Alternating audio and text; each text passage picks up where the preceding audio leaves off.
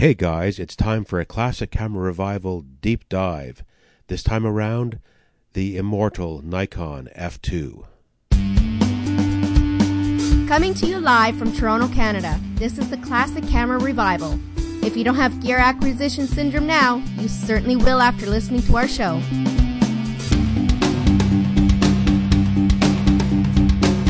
Hi guys, it's Bill Smith from Classic Camera Revival, and I'm sitting here surrounded by Nikon F2s with my buddy James. How you doing? Hey Bill, how's it going? Looks like we are knee-deep in Nikon Fs over here. Well, pardon me, F2s. F2s, which some people, and I guess the present company here, consider probably one of the best manual focus cameras ever made. Well, certainly I think if, spanning over... I guess essentially a decade from, I think, 71 to 80 was pretty much the era of the F2. Yeah, it's weird. I was just doing some, of course, copious research. It's funny, like around 1970, Nikon shipped about 100,000 units. And it was still selling grades guns, but it was sort of, everyone knows around the table by then the Nikon F, which was introduced in 1959, was getting a little long in the tooth in terms of design. It's you got to take the whole back and bottom off if you want to change film. So the F2 introduced in 1971 fixed a few of those sort of like design deficiencies, as you would call it. And if you're kind of looking at it, you kind of squint and saying, oh yeah, that kind of looks similar, but there are some big differences. For starters, the meter head, and probably about a fair chunk of the production was shipped with meter heads as opposed to plain prisms. The meter heads were powered by two 1.5 volt S76 batteries, which you can basically find almost anywhere. You can find them in your pocket most days. Yeah. But, that said, Bill, it's interesting about the batteries. The camera itself actually didn't need any batteries other than to power the meters, right? Mm-hmm. Exactly. It was mechanical. Shutter speed went from basically bulb all the way up to 1/2000th of a second, which is really cool. It's pretty incredible if you consider this is back in 1971. Essentially, the year I was born, so that's why the F2 has a special place in my aging heart. Yeah, I think I've got oh boy. I think I lost count of the number of Fs I have in my collection. So when the F2 dropped in 1971, the Nikon F was still being produced, and they kept producing that till about 1974 because, again, some diehards really didn't want to stop shooting with the F. But once the umbilical cord was cut, yeah, they switched to the F2, and they loved it.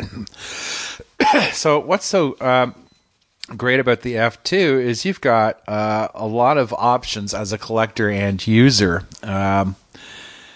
Of course, the most elegant-looking one is the one with the plain prism, which I don't have, and they're kind of expensive. But to really kind of differentiate the production, they came in sort of two variations. You had the pre-automatic indexing meter heads, which were made from 1971 to 1977, the year the Sex Pistols came out, if you need that sort of place marker in history. And the pre-AI meter heads are the DP1, which is the Photomic, which everyone is familiar with. It had a sort of a meter sensitivity of EV exposure value 1 to exposure value 17 at 100 ISO. And it was basically the classic needle at the bottom between the plus and the minus. And the ergonomics are really simple. I've kind of a very focused match needle sort of look in the viewfinder. Just when the needle got there, you knew you were good. Yep, and the big bonus with this one is they're actually probably the most reasonable F2s on the market. And if you're running with a substantial manual focus lens collection, yeah, you could get away with just this one. What happened next is Nikon kind of kicked it up a little bit. The DP2 meter head, or the F2S, which we both have examples kicking around, it's the one that's the super tall meter head. It was produced in 73. It went to 1977. The difference is, of course, under the hood, it still kept the same, I think, sensors, but they went to LED readouts. Mm-hmm. and it was more sensitive. So I went to exposure value -2 to exposure value 17 at 100 ISO, which means if you're getting more critical in lower light situations, the F2S is your friend. Well, it did have a little bit more of a sensitive meter too, and I think one of the key things that I think about a lot when I think of the F2 is it really represents, again, one of the most significant crossroads in camera development. Like if we look at the gap in technology from 59 to 71, so pre-59, pretty much everything was a rangefinder. The Nikon F kind of introduced the world of the SLR to everyone, and then the F2 was kind of the refinement of that SLR sort of system, where you had like a proper hinged back door, you had a modular system camera where you could change meter heads. Of course, as you mentioned, Bill, that kind of happened in the mid-70s and 73 when the A and the AS versions came out, which I think actually sort of even represented another sort of sub-crossroads in camera technology as well, which is the introducing of Nikon's AI. Yeah, service. That happened actually in 77. There's another meter head that's, I guess, one of the pinnacle for the pre-AI, which is the SB or the DP3. They only made that for 2 years. Yeah. And if you got one, and again, it's another one if you've got money to spend and you got a significant amount of Nikkor manual focus glass with the classic rabbit ears on top, then this is the camera for you, because the meter was even more sensitive because they switched to silicon cells for their sensors, and the EV was like -4 to +17 at 100 ISO, which is like, wow, so if you've got a significant amount of pre-AI and AIS glass with the rabbit ears, I have to explain, put that proviso there. Yeah, this is one to look at, particularly if you also like something with a bit of collector value to it. Yeah. For those who don't know, when Bill says rabbit ears, if you ever look at a Nikon lens, you'll see the little two sort of antennae-looking things, or the two prongs that stick out the top of the lens, and essentially what that is, it's Nikon. What Nikon's technical term for it, or I guess in Latin, well, not really Latin, but it would be the meter coupling shoe, which is the thing that actually it couples the meter to the aperture setting on the lens. It also bore a new colloquialism called the Nikon twist, which meant that if you wanted to remove your Nikon lens off your camera, you had to at least have it at f8, and then you had to twist the aperture ring when you either took the lens off or put it back on to recouple the rabbit ears to the meter. Yeah, exactly. And I know that twist well. I do it subliminally. So 1977. I did the twist and I broke my ankle. Yeah, but you came off a ladder, but that's a story for another day. 1977, the Sex Pistols hit the world with their groundbreaking album. The Clash came out, and of course, automatic indexing, which made that lovely Nikon twist obsolete, even though we still do it out of habit. So what happened? Nikon kind of slimmed the number of F2s in their product lineup. They had the DP11, which is the same as the Nikon F2 Photomic, which only took AI lenses, AIS lenses, or if you've got, and wait for this, if you've got autofocus lenses that still have the aperture ring on it, like up to the AFD, you can use those on your F2. Yes, you can. But I have to provide only the post-77 models. Yeah. And so the DP11 is essentially the same as the DP1, and of course the DP12, which is the F2AS. The one F2 I don't have is the same as the DP3, same specs underneath, only again it takes the automatic indexing lenses. So other than that, it's like I've owned F2s for over a decade, and I've shot with them all. I've taken them up to northern Muskoka with me, and they're the perfect camera for in the field. Although the only downside is you do have to be careful what lenses you bring with you, because it does become a heavy load pretty quick. They are heavy, they are bulky, but we're talking about early 1970s technology here. It is one of those cameras, like why shoot it? Why are there such a huge fan base for this camera? Well, I think part of it is, number one, the availability of the high-quality optics that basically made Nikon what it is. And that all happened, I think, with the onset of the F all the way, from F onwards. So back in 59 onwards is when that whole, appeal of the Nikkor optics, kind of took hold. People were in the 70s were very much, the market was very much after a fully all mechanical body. If you look at the technology that went into the focal plane shutter, first with titanium shutter curtains, shutter speed of 1/2000th of a second.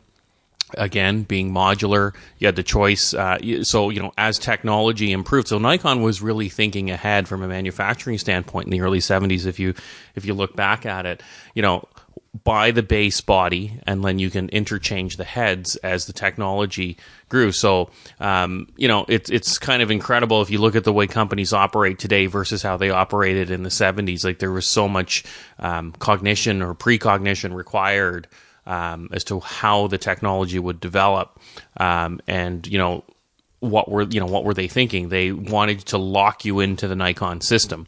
So the minute you got an F, you were kind of there until if you bought an F2, they had you until the F3 came out. Yep. And of course that kind of upset the apple cart too, because the F3 was the first fully electronic camera that Nikon came out. And if we all remember back in those days, a lot of the pro photographers were like, "Oh, I don't want the F3." I heard the F2 in 1981 was worth more than the F3 in the used market. Yeah. New. Just because working pros just didn't trust the F3 because they were scared their batteries are going to die on them. But again, you see that going forward with the F3 and the F4, and that's almost a subject for another episode. Well, there's so many examples of this camera. There's all the different variants that are available. So there's an F2 for everyone, basically. Pretty much. And I think anyone looking into kind of getting into sort of, I'm going to say, in context, the advanced film SLR market, the F2 is kind of where you'd probably want to start if you're in the Nikon system. Exactly. Like if you're in the Canon system, probably the equivalent. You're looking at the A1, AE1 programs kind of thing. Actually, I was thinking the F1. I think I would say yes, but then if you kind of look at only from a chronological standpoint, like kind of the F1. Well, I guess you know what? I guess I'm kind of confusing it with the F1N. So the F1N would kind of be around the same time as the F3, right? Actually, no. Well, again, we're straying a little bit, but again, F1 actually appeared the same time as the F2, and it was the Canon's answer to it, and they revised it in the mid-70s, so it became the Canon F1N lowercase. Essentially, I think they sort of decreased the film advance sweep and a few other things under the hood. You're thinking the new Canon F1, which is their answer to the F3. Yes, because that's the one I have. We'll talk about. I have the new F1N. So we'll talk about that, I guess, on another time, because we're talking F2. Yeah. So you've got an SB, AS, and an A, and an F2A. Yeah. Yeah. And I guess interesting story about my A. I guess when I bought my A, I bought it from Joan. She told me that it was just a regular Photomic, so like with a DP1. And I guess I paid the price of a DP1 for it, which is, I guess, to my benefit. And I never even looked at it that closely, because primarily I guess in my rotation, my primary F2 was my F2SB, and let's be honest, like the reality is there's no difference in shooting any variant of the F2. You're just getting a more it's the different flavors of meter heads. Exactly. So when it comes down to the actual physical mechanical shooting of it, yes, you'll take a quick second to orient. And in fact, you look at the SB and the AS, the meter display is the same as a Nikon FM. Yep. one of the other things to consider with the F2 series of cameras as well is that not only was there a modular meter head, but there was a whole pile of focusing screens that were available for this camera as well. So, gosh, I think there was probably about 12 or 13 of them. So I'm not going to get into the details, but different focusing spots, different diameters, plane mats, acute mat type screens, Grid screen. Yeah. So, I wouldn't, there again, it's a camera that you can customize for everyone. So I think Nikon really kind of broke the glass ceiling at the time to cater to the preferences of various pros that are out there. And I think that's what, the F2, I think, was primarily the key driver behind Nikon's success with the pro photographer market in the 70s and 80s. Like, that's why, everyone says Nikon is a photographer's camera, and that's all centered around the F2, I believe. I think you're right on that one. So if you're pondering getting an F2, like I think what market prices for the SB are around $400. I want to say 400 Canadian. So I'd say $325 US. Yeah, and I think you're probably looking at about $500 US for an F2 AS. Yeah, a realistic price. One. I find some of them are, you look at it going, really? Yeah. But hey, look, we're in early 2019 right now, and if we look at the prices of film cameras over the last 2 years, and more specifically over the last year, God, you kind of wish it was the stock market. Yeah, I think I'm going to bite the bullet and look for a chrome. I want a chrome AS, but I'll settle with a black one. But I'm probably going to grab one this year. Well, look, all you got to do is, if you have a chrome body right now, just find yourself a nice DP12 head. And the irony is the AS DP12 head is worth the same as a full. That's true. The bodies are essentially free with purchase, free gift with purchase. But that said, there's a lot of them out there. These were primarily used by pros in the 70s, so a lot of them are in various states of condition and wear. Many of them will be in need of a CLA when you buy them, and I think a lot of the good examples have been bought up by the resurgence of film photographers over the last couple of years, so they are getting a little bit more difficult to find. This has created a huge market for a repair tech in the UK called Solver Wong, who is basically the king of the F2, repair domain, if you will, and he's located in the UK. I am contemplating sending my F2 AS that has a little bit of a problem with the shutter speed knob on mine. The little retainer spring is busted, so it doesn't work in the best way.